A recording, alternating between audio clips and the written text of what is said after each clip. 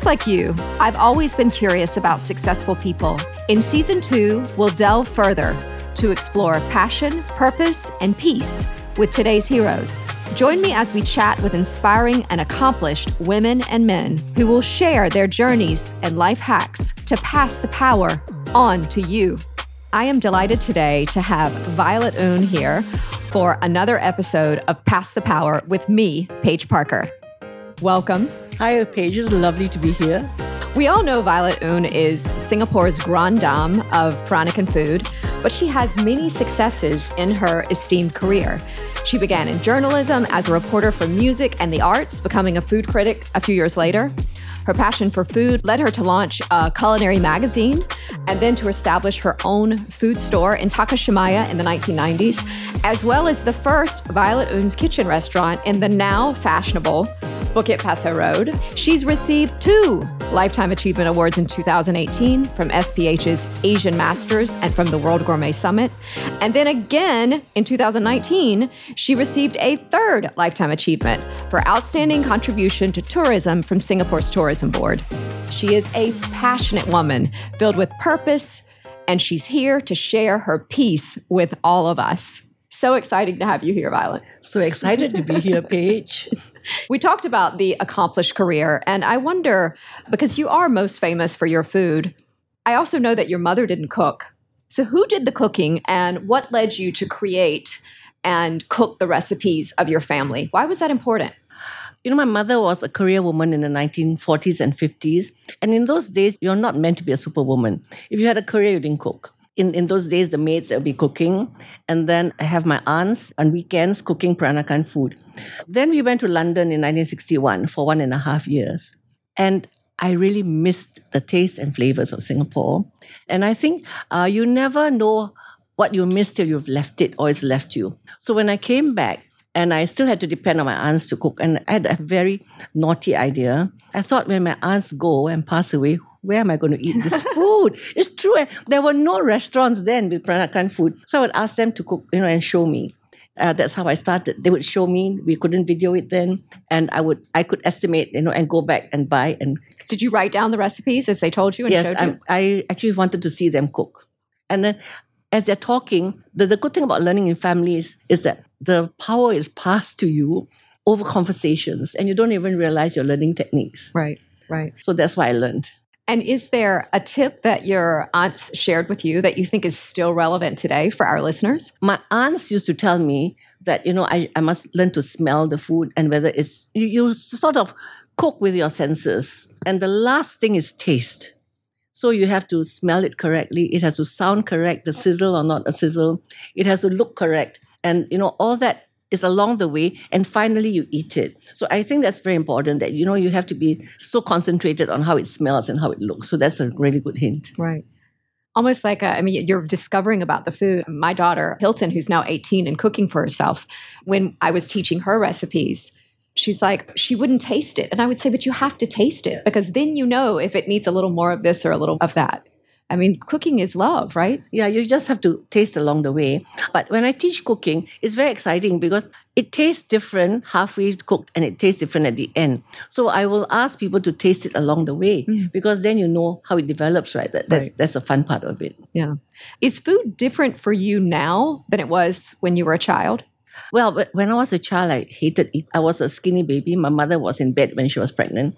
And I was born at 5 pounds, which is like quite, and I hated to eat. And my mother spent my whole childhood trying to get me to eat. And, I could eat butter and whatever. Then, oh my goodness, then I became fat. Then she regretted, But I think a lot of food is sentiment. And my father brought me out, like Sunday sort of breakfast was always nasi Melayu. And certain dishes, I think you realize when you're grown up is that there's an attachment and sentiment because it's to do with love. It's to do with sharing somebody in your family. Right. There's a lot of symbolism in it. Yeah. When your son and daughter became involved in your restaurants, did you feel kind of a weight was lifted because you now know that another generation is going to pass this forward? I sort of represented Singapore as an ambassador for food since 1988. And it was such a weight, when you're like sent to sort of front your country. In 1988, Singapore wasn't well known like it is now.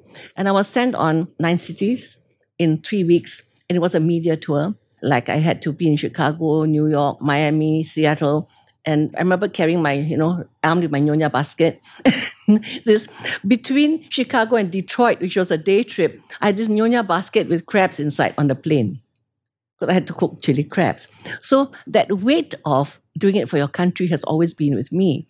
Like I'm always sent like Singapore's food ambassador. Then you feel that it's such a commitment and you have to be worthy of it. I think that weight was not with my children. They saw it. They followed me to Aspen and they saw what it meant. And I think they have sort of grown up with the passion. And I'm so happy that both of them are actually passionate about Singapore food, about sharing it, about, let's share it. To me, that's exciting. And to have, the next generation do this. Well, somebody told me that I'm very fortunate because their children are not interested at all in whatever they like.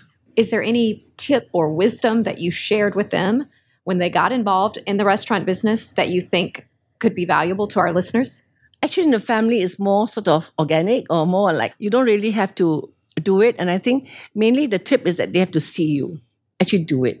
And I think my daughter has said that she was always seeing me being so focused and passionate. And, when I'm representing Singapore, like Aspen, we had to do this food and wine classic. As I said, Singapore wasn't so well known there. And you say, oh my goodness, I have to show that what is the best at what we can do, So I brought a Kutupat weaver, for example, who was a driver.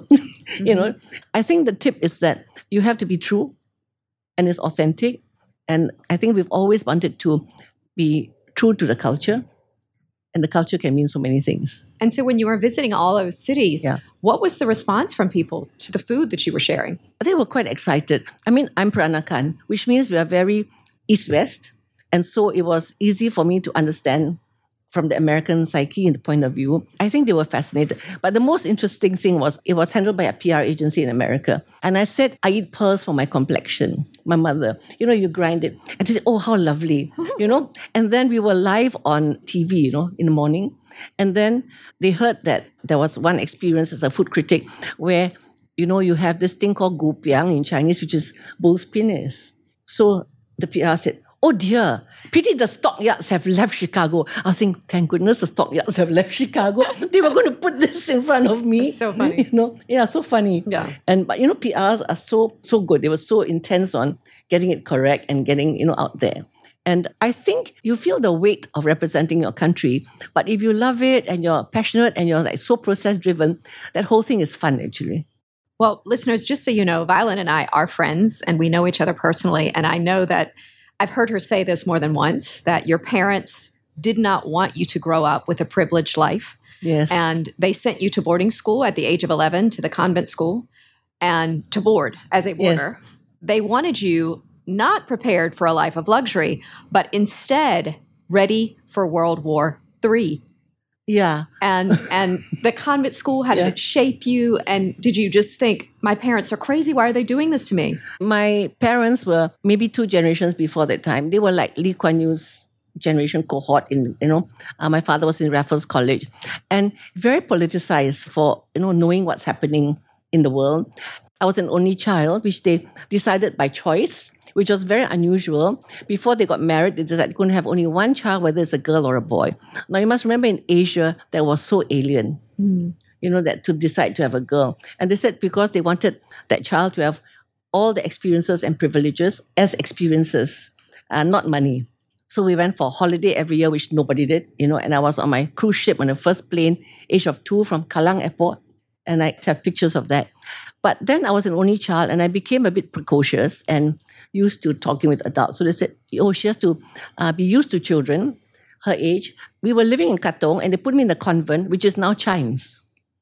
And every other child that went in was because their parents were in some really remote place in the jungles working. And the Reverend Mother told my mother, this is the only child that came in happy. I thought Enid Blyton, midnight feast, Yes. And actually we were on a 3rd floor and we went in the dormitory, we went to sleep with the blinking lights of the Capitol Cinema and, with the nuns and the food was, of course, super horrible. I think boarding school experience anywhere prepares you for World War III. and he said, not necessary to learn to get used to a life of luxury that you can get used to overnight. but you better get used for World War III. He grew up in World War II, but he was quite privileged. He was in India. And one day I remember telling him that the nuns ate at the top of the table. And, an Irish nun, she ate with a fork and knife, a banana peel, And one girl threw away her food in the dustbin. And the nun found out and made her take it out and eat it. I told my father, he said, very good. No sympathy. He says, you're supposed to share the food. You don't throw away food. A farmer has tilled the land for the rice and all that. So till today, I'm not fussy about food. It's quite funny. I'm a food critic. I'm used to the best food in the world, but I can eat anything without a fuss, because I feel that in the world, maybe we should not make the enjoyment of food a matter of life and death. It has really become a priority for some of us. For millions of people in the world, having food or not having food is a matter of life and death, And then I think, however we enjoy whatever, we have to be mindful of that. That there are millions and millions of people who are not as fortunate as us. And, I always feel by a fate of history, we're in a place where we are fortunate. I could be in another place where I could be educated and I have to be a maid in another country, just through being in a wrong place at the wrong time. Exactly. And we are because of birthright. Yeah, and we are so lucky to be at the right place at the right time. Be honest, when you had your children, did you rear them the same way where you did not want them to have privilege, but to be prepared? I think not as draconian as my father, because my father was so into that idea. But I suppose I kept on telling them and they know it, And I think I'm quite happy that they're not feeling that they're entitled to things. I think somewhere there. Not as intense as my father and my mother. So no convent school for Sulin? No convent school for Sulin. Yeah. By the time she went to university, she and her friends were traveling as students from London to, Los Angeles, etc. I said, the way you are is like we would be taking a bus from town to Changi. But that's life, the whole world changes. Yeah. And it's even now with my 18-year-old, it's even faster than it was then. But in those days when you went to London, 1961, you don't come back, We flew there, which was unusual. We came back. But people went by ship and came back by ship. They went for 4 years and that was it. And never, and they come back after they study or they live there. Before we proceed, let's take a quick break.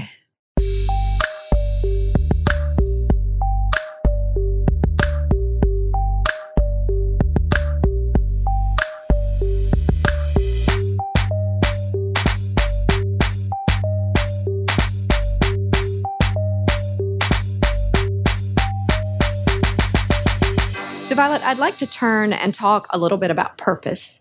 And I wonder if your thirst to learn more and to educate others was what kind of fueled your desire to become a journalist initially.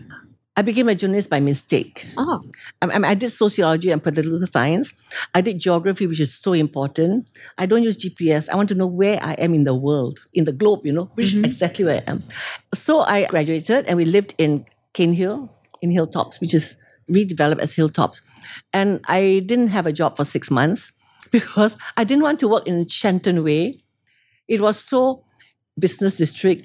I didn't want to work in Jurong, which was a new sort of industrial area, so new. And it was like, my goodness, it's like another world. And so finally my father asked, isn't it about time you gave your mother some money every month? That's very Asian. And so he says, okay, Uncle Teng Soon is the editor of Straits Times. Why don't you? I'll ask him. So I went. And Straits Times was okay because it was in the center. It was in Kim Seng Road, and not Shenton Way and not Jurong. And it was such a happy happenstance because I never knew I could write. It's like in my generation, we went to university with the aim to work for somebody. Mm-hmm. You never knew you were creative, I think the younger generation is so wonderful, the creativity. But what we had which is what maybe younger people don't have. We had the humility of not being over-impressed by our creativity. Mm. It's like we never knew we could create. So all the plays in Singapore were like still by, Shakespeare, etc. And I was a singer. And everything you interpreted somebody else. So it never occurred to you that you could be creative. Mm-hmm. And so I went into writing and I found that, I love writing. I'm a busybody, As a reporter, you can ask anybody anything. Right. And that's lovely. And so then what led you to open the food outlets and restaurant? I studied singing. We were in London. We were in the near Royal Academy of Music.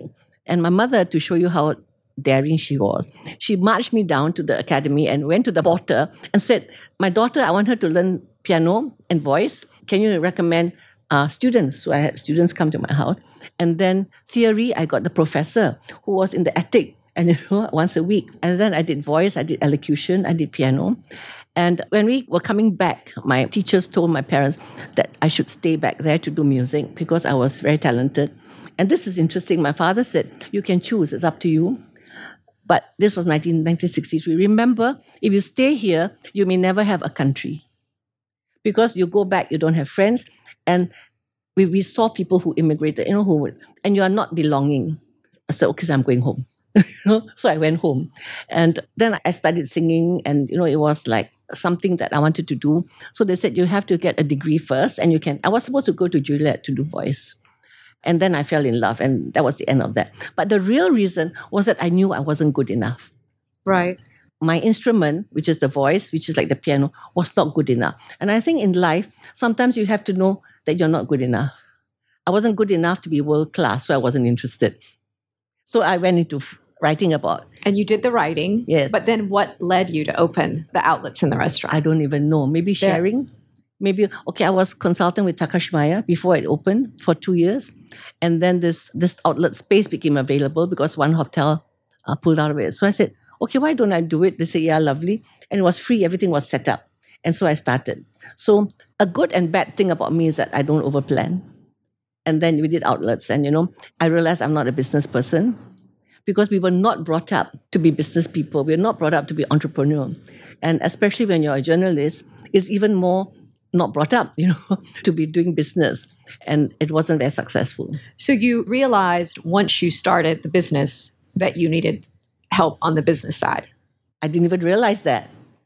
We had no such thing as a business plan. I mean, it's like students now, they're learning all this. It was really, you're learning arts or science or medicine. That's 1960s. And I grew up, you must remember, I grew up in the women's lib time. There was the Paris riots with the students, and there was Burn the Bra, and then women in Singapore threw the walk. I became unusual for my generation because I actually cooked. So I tell people I cook like a man does for fun, while women in my generation, in my time, were supposed to cook for the men in their lives. And a friend of mine was actually sent to London to learn piano so that she could take care of her brother. And I wasn't brought up that way. And it was such a revelation to me that she had such resentment, and it was like, you're not cooking for yourself. But for me, it was fun. Mm-hmm. And I learned it as a fun hobby. And so in a way, like a man cooks, you cook, you leave a mess and you go out of the kitchen. So when you had the outlets in the restaurant and you realized that you needed a business plan, that changed things for you? Or no, I didn't. I mean, it failed and I closed the restaurants. And I just went on to consulting and doing all the other work that I did. And the failure taught you what? Actually, when you're a creative person, failure is part of the whole process. When you make a movie, let's say Steven Spielberg or somebody, even Tom Cruise, one movie makes $1 billion and you are the biggest thing in the world, and next movie bombs. And you're no more the biggest thing in the world. And I think as a creative person, you have to be true to the creation and not think, is it going to be a success or not? I mean, if that's the case, you have to have the luxury of being able to pay the rent in order to have that mindset, yes? No, I was very broke. And, I've been through very terrible times. Strangely, I don't get depressed, and maybe it's to do with being a journalist or being a geographer that, oh, wow, what's next? Mm-hmm. What's around the corner? Right. And I think a lot of creative people are totally broke. And, you see in Hollywood, they're living in the hills underneath people's houses. Do you know what I'm saying? And that they are waiting for the next audition, and they are waiters and waitresses so that they can audition. And when they go for the audition, they have to be perky. So I think that's part of being creative. It's not as easy as all that. Well, tell me this, because I know you've written, is it 4 books? Yeah. 4 books, and you've been on TV, and you have this purpose to share your knowledge and talk about the local food of this part of the world. Why is that so important to you? And why did you feel you needed to write books and to share this? Sharing is always very important. I don't know how to explain. It's organic. It's not that I sit down and I have to do this with my life, you know what I'm saying? But I think it's just a whole sharing. I tell people that if you're going to be an Olympian and win the 100-meter race, you start with the first step, you don't start with the last step. So that first step is so important. And you're just focused on, I suppose for them, they're focused on winning. But I'm just focused on the process. I don't know how to explain it. And I love it when I'm sharing something, like even now, okay, you have to put this in the oven till the oil bubbles. And I realize, okay, people don't know what it means when the oil bubbles, and I will video it. Because it happened to me when I was testing recipes. When I was 17, 18, I used to buy a magazine weekly called Super Cook. I still have all of them. And you would just try. I would do like roast beef, roast pork. And my university friends remember that, they used to come and have to eat all the experiments. And then you try and create this whole scene, And then you're reading this recipe and they said, do something for 10 minutes. And actually 10 minutes is very, very, very long when you're waiting. And halfway through, I was thinking, cannot be. And then you just stop it. And so it's something that I time now. I tell people, you have to wait for this to happen because it will happen. And, so I really enjoy that process. I mean, till today, I'm enjoying it. I'm enjoying that whole mystery of not only local food. I'm enjoying the mystery. I just learned to make gnocchi, which I love. I love gnocchi. I know. And then I think the whole mystery of marrying something hard like technique with something magical comes at the end of it. So it's creative plus technical. Pass the Power will be right back after the break.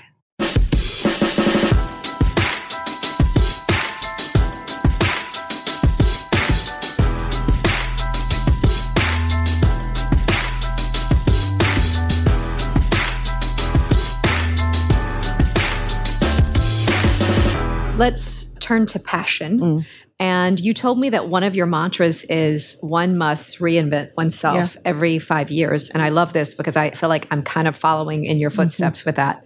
So can you tell us how this mantra came to be? Is it something that you keep saying organic? Was it organic in your life and you realized that every 5 years you were doing this? Or is it something that you thought about? Okay, sometimes I read what people say and I thought, oh, wow, this is exciting. So I think it's from somewhere.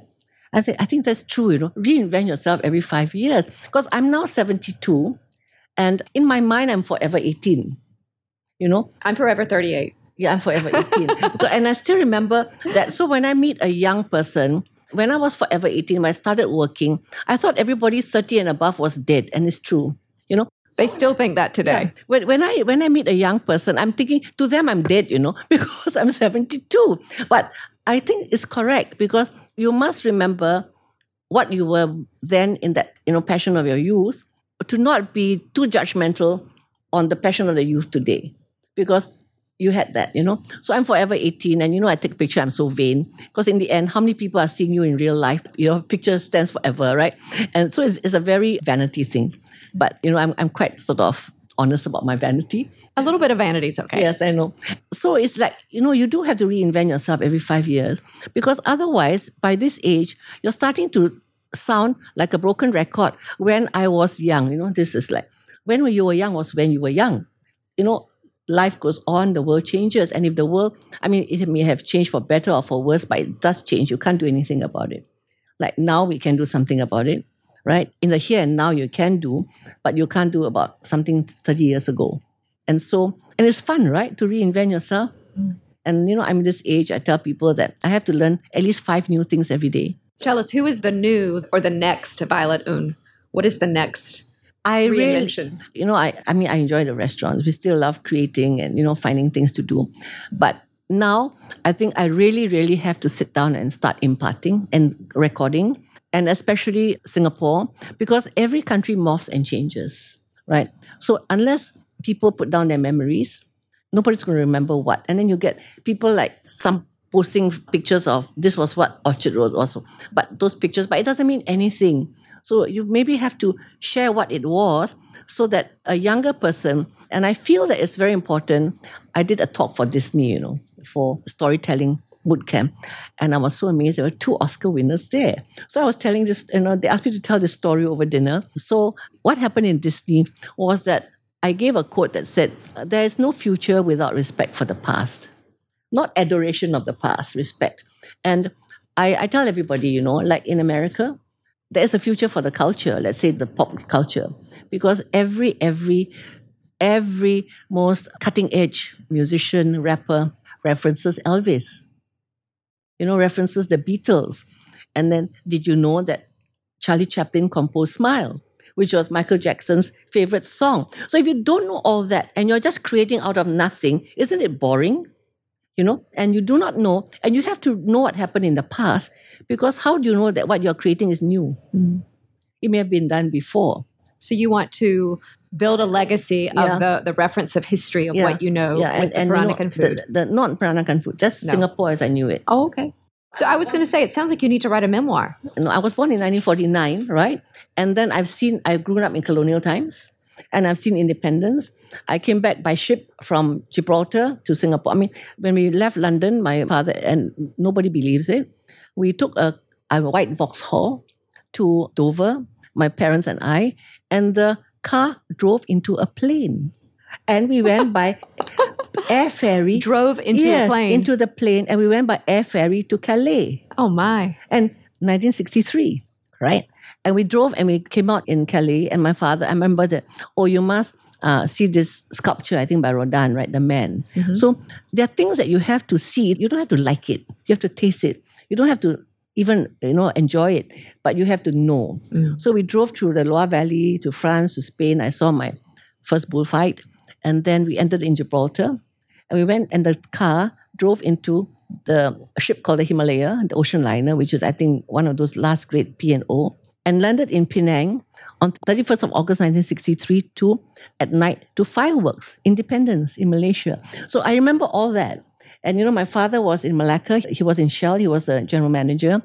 And I didn't know till somebody told me when, the country got first, I think, self-government in 1957. They opened the Malacca Club to locals. And this friend of ours was the member 001 and my father was 002. So when you're talking about things like that, I think it's so important to know, right? It's fascinating. And to have that backdrop. So it's not Peranakan food. Peranakan food is just one little part of me. It's just those experiences. And to know that this actually happened. Now, whoever knew a car went into a plane in 1961 and 63, you know what I'm saying? But I do think it's important for you to do this because I do think that you are stereotyped in such a way. And people think I only cook. I'm only a cooker. And you have so much more going for you. So very quick story on driving onto a plane. Yeah. When Jim and I went around the world, we were in Angola and we had to escape a war zone. So there was a Russian cargo plane flying into the capital of Angola. Yeah. So we drove our car onto the cargo plane and it flew us over the war zone. Oh my goodness. I have also driven onto a plane, but in a very different circumstances. I know. But, it's like, you've had such exciting journeys, right? And that is part of your life forever. And you're sharing it because other people haven't had. Okay, when I became a writer, what was so important was me as a writer, I was thinking, I don't care whether I'm promoted, but I am the window to the world for my reader. There was no social media. Like there was Life magazine, which was the window to the world, all those photographs. And what window do I want my readers to see? And I was so fortunate to have a lot of wonderful windows. Chefs taught me how to cook. So I said, I'll share this with my readers. Tell me the top quality that helped you become a successful restaurateur. Okay, I don't think I'm successful, No, really, I don't. When I get any award, it's like I never go towards that. That's not my purpose. My whole purpose is, I want to do it so well. I want to represent it. I want to, So for the listeners, it would be that you just have to have that very strong purpose and passion that and the rest comes. But maybe one thing I told my children is that, when you want to choose something to do in your life, you have to do something you love. Because even as being very calculative as a career, you're going to do better than the person who doesn't love it, for sure. Because whatever time you put on it is fun. It's no chore. So maybe one thing to share, I was a music critic for 10 years. And your work resonates. Last year, I was asked to give a talk in the National Gallery. I was so proud of it, Because 1971, I was an art critic and my words were on the walls. So if you do a job well, it resonates. It can hit you back 50 years later, and it doesn't go away. So at a certain point, I was doing food and I got the food column because the editor said, the food columnist is leaving. We better have somebody who knows how to cook to write about food. So that happened. And then I wanted to give up music. As a critic, I felt it was so important. I went to children's concerts, would you believe it? And I did Chinese opera in the middle of the boondocks because I felt it wasn't even duty. It was, you have to do it. Otherwise, how are you going to reflect what music means in your culture, right? And then somebody said, but why are you giving this up? Because it's starting to get fashionable. The government is starting to give grants. So you are now in the fashionable thing. I said, I'm starting to feel bored. If I'm starting to feel bored, my writing must be starting to be boring. I better leave before people think, what on earth is she writing?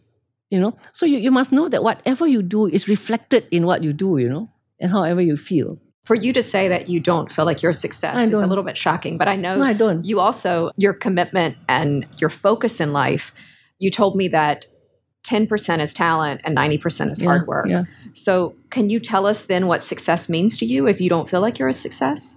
I mean, success means giving a talk to the National Gallery 50 years later after I wrote. I mean, success means your work does resonate to me. It's like, okay, I have done something correct. Actually, all these awards are totally unexpected. I'm asking, are you sure? Now, when I got my tourism award, I thought, oh dear, how am I going to show I'm worthy of this? And I turned 70 on the same week. So I decided to do 7 things, community things, which I long coming because I didn't do enough to celebrate each decade of my life. So you have to pay it forward, right? Like, I'm getting this award, I have to be deserving. Going forward. Going back is too bad. It's finished. So you wouldn't receive the award if you weren't worthy. So you don't have to look back, but you're saying because of it, it makes you work even harder going forward. You have to even be more worthy of it. You know what I'm saying? Getting an award from your country is something that you have to continue to be worthy. I love my 7 things. I did videos for the Singapore National Stroke Association. By the way, I'm an inspiring patient of the year for this year.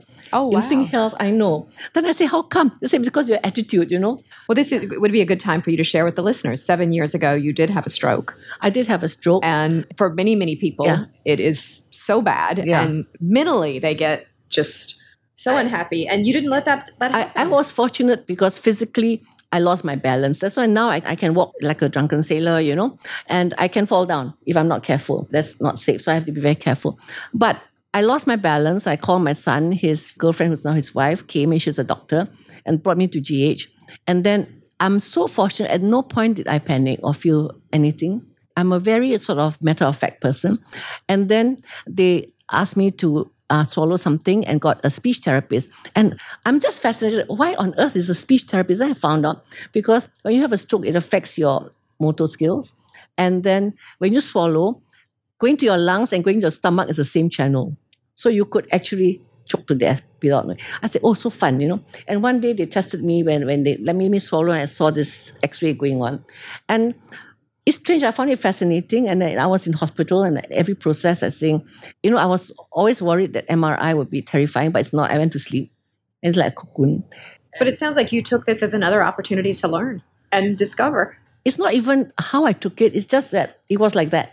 And my daughter said that we were going to do a very major catering in a cathedral for 400 people. And, of course, they were worried. But they said, this is the interview. She knew I was okay when next day I sent a picture. Can you bring my hair dryer? I had a picture. Can you bring my makeup? Because I must be made up. I'm coming from the generation that makes up, okay? And does their hair. So she said, okay. Then she knew I was okay. Then I was in bed and I had books. My friend said, what do you want? I said, I want a DVD, which nobody had 7 years ago. They should find it in some place in Sim Lim. And I played music. And then I was in a room for 4, which I like, because people are around you. And I find that I can sleep through anything. And then I had the music and I had my books, I had my magazines, and I had my makeup and all. And then I realized, hey, life is on the bed. That's enough. That's okay, And then I learned I couldn't walk. And I had to be, brought on a wheelchair to the bathroom, etc. And then when I went for my physiotherapy, I'm not an exerciser. So I'm doing things I never did in my life. Oh, so my goodness, I can do this. So it's like, it's not even a decision to be cheerful. It's just, I'm like that. Just dealing with the fate that was upon you. Yeah. And then we had a baking class. By the occupational therapist decided to give a baking class. We had to learn again to, do things like we were passing balloons to each other. And then what has happened since then is that I tell people it's not a good thing, but now I know what it means to be challenged. Because your mind is challenged mentally. When I'm tired, it's like a scramble. So I understand it. I understand what happens when a child has a meltdown, and I know what to do. And I understand a physical challenge. And then you are more understanding and it's, okay, this is what people go through. Yeah. It's very like process. I don't know. It's just very process driven. Yeah. I think another challenge you faced was being a female in a male-dominated industry. And even today, women are not paid what men are paid, right? Yeah. So when you started, what were the challenges that you had to overcome? Okay, I wasn't a chef in the kitchen, right? And I was brought up, I'm totally non-sexist through my upbringing. And so that never came into my mind, you know? And it's like, I think I didn't go through the ranks. My daughter says, when she got lost in the supermarket as a child, she said, my mother is a cooker. In my mind, I'm a cooker, you know? And I think that maybe when a woman is in the kitchen and I interviewed a chef, you know, she said that actually you're a bit different. Because I say, yeah, because we are hostesses, we are hospitality people. We want to feed people. We're so used to people coming home and, you know, you're feeding. Are you happy? Are you enjoying? And the greatest joy to me is to hear like an older woman or man coming, maybe 70 or 80, and the son bringing for a meal. And then my grandmother says the food is okay. That's the biggest compliment. Because grandmothers are very happy to say food is not okay, you know. And my grandmother said food is okay, you know, and she says it's fine. And, you know, she's quite happy coming here. And to me, wow, that's like, wow, I've met the most stringent test, you know, that somebody who can cook and says this. So as a female, as a woman, you did not feel... I suppose I wasn't long enough working to feel the salary. I think I was a journalist. Was there a salary imbalance? I don't think so. I wasn't in the corporate world, so I didn't get any of that. And maybe in the creative world, it's a bit different. Don't go yet. Pass the Power will continue after the break.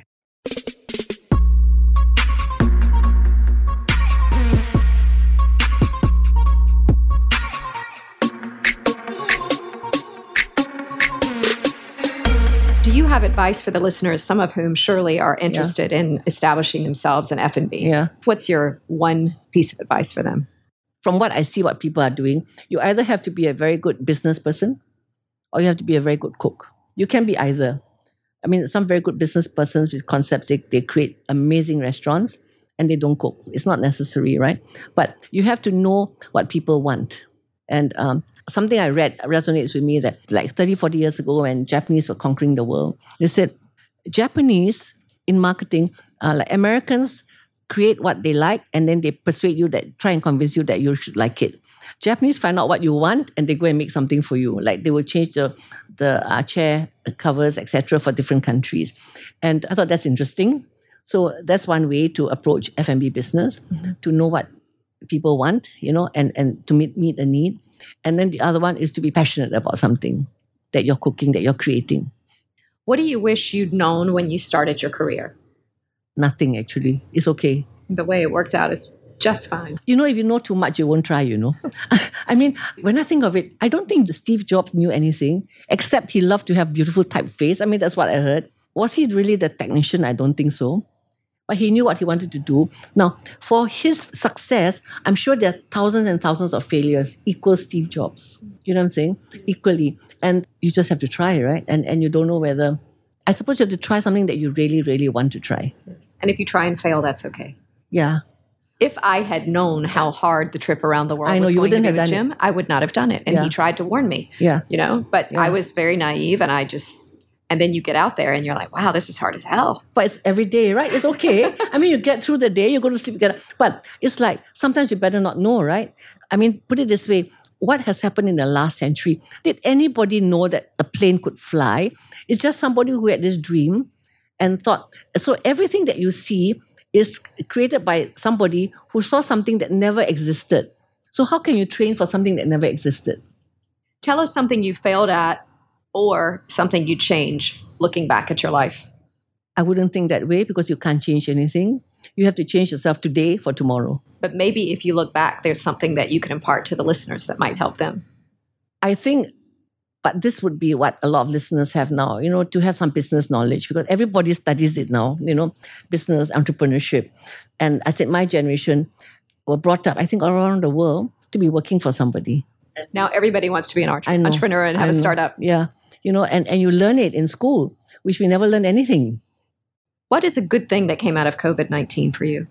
I think it made us all stop. And I think we were too much in a frenzy of developing. Of course, it's terrible. I mean, some people are going through the most amazing hardships, and we have to be so aware of that. But it's given people, I mean, I've met a few people, it's given them the chance to stop and develop things which they never could have developed otherwise, ideas, And I think it gives you the time to reflect and to be learning to be happy in your own company. Because, otherwise, like to me it's okay that I can't meet anybody because maybe I'm an only child. But then when you're happy in your own company, that means you have to be thinking, and you're actually spending so much more time thinking, I think. I'm also an only child, and I'm very happy alone. Yeah. Yeah, you're happy with your own company, right? Yes, it's like, and people don't understand, I can go and eat in a restaurant by myself. Me too. I was telling my daughter, because she's in London waiting for her second shot. And I was like, just go and have dinner. And she's like, I'm not going to eat alone. That's what. I go to cinemas alone, and somebody met me and got a shock of their life, like somebody in the cinema alone. I mean, I then have to coordinate somebody, Is there a question you wish that I'd asked? I mean, I think your questions are wonderful. Oh, thank you. It's so nice to have you with us. So these are just kind of the wrapping up questions, quick fire. One trend you'd like to end. Okay, I'm a dinosaur. I'm not a trendy person. So I don't really follow trends, but I know that trends are important because otherwise things don't change. So I really have no idea. I thought you were going to say people are spending too much time on their phones. Does it concern you? It does and it doesn't. But what I tell people is that, actually, why are you taking everybody's picture except your grandmother cooking, and when she's dead, then you... No, it's true. They're taking videos of meaningless stuff. And then I always hear this, I so regret I never learned from my grandmother. Because when she's dead, you're not going to taste that food. You better video your grandmother cooking for 4 hours beginning to end. You don't have to record the recipe. Listeners, I hope you are taking this one down. You record your grandmother's Because everybody or their mother, I'm hearing this all the time. My grandmother, but then she became senile. That was the end of the story. Please use your phone for your family stuff. You know what I'm saying? Yeah. Tell us your favorite comfort food. It's actually porridge or Malay food. Malay food is because my father brought me on Sunday. So that's part of sentiment. And, I love porridge it's like chicken soup for the soul, right? And you would prepare it? Yes, I would prepare it. I mean, I love to prepare the real old school, the proper Chinese clay pot and all that. Currently reading or watching? Okay, I love murder mysteries. I'm doing Andrea Camerelli, I think, and Inspector Montalbano. I love mysteries. I don't love thrillers, and I don't love psycho stuff, but I love mysteries. MBS, Gardens by the Bay, Jewel, or Botanic Gardens? At the moment, Jewel, because I have to exercise and walk. And it's not safe for me on sort of outside because I can trip. So Jewel is nice and still an adventure. If you could be a superhero, what power would you have? That we could feed everybody. Such a nice answer. Yeah. Please tell us your favorite drink and with whom you'd share it. My favorite drink is so unusual. It's creme de menthe, green peppermint with that, lurid color, and tastes like toothpaste. And it must be iced and served on the rocks. And the other one is Bailey's Irish Cream. So I don't think anybody would like to share with me. I was thinking Agatha Christie. Yes. She wrote about her creme de menthe. Yeah. That's a wonderful answer. Violet, please tell us your parting words to pass the power on to our listeners. Okay, I tell everybody this, and back to Steve Jobs, right? He gave a speech and he said, stay hungry and stay foolish. And I think you must forever stay hungry, not greedy, stay hungry and stay foolish. Because unless you're foolish, you're not going to try different things. Wonderful advice. Thank you so much for being here today. I feel like you've really imparted great knowledge. You've shared your life. And hopefully the listeners now will know that you are far more than a cooker. than Singapore's Grand Dame of Peranakan food. Thank you so much. Amazing woman. Thank you. Thank you.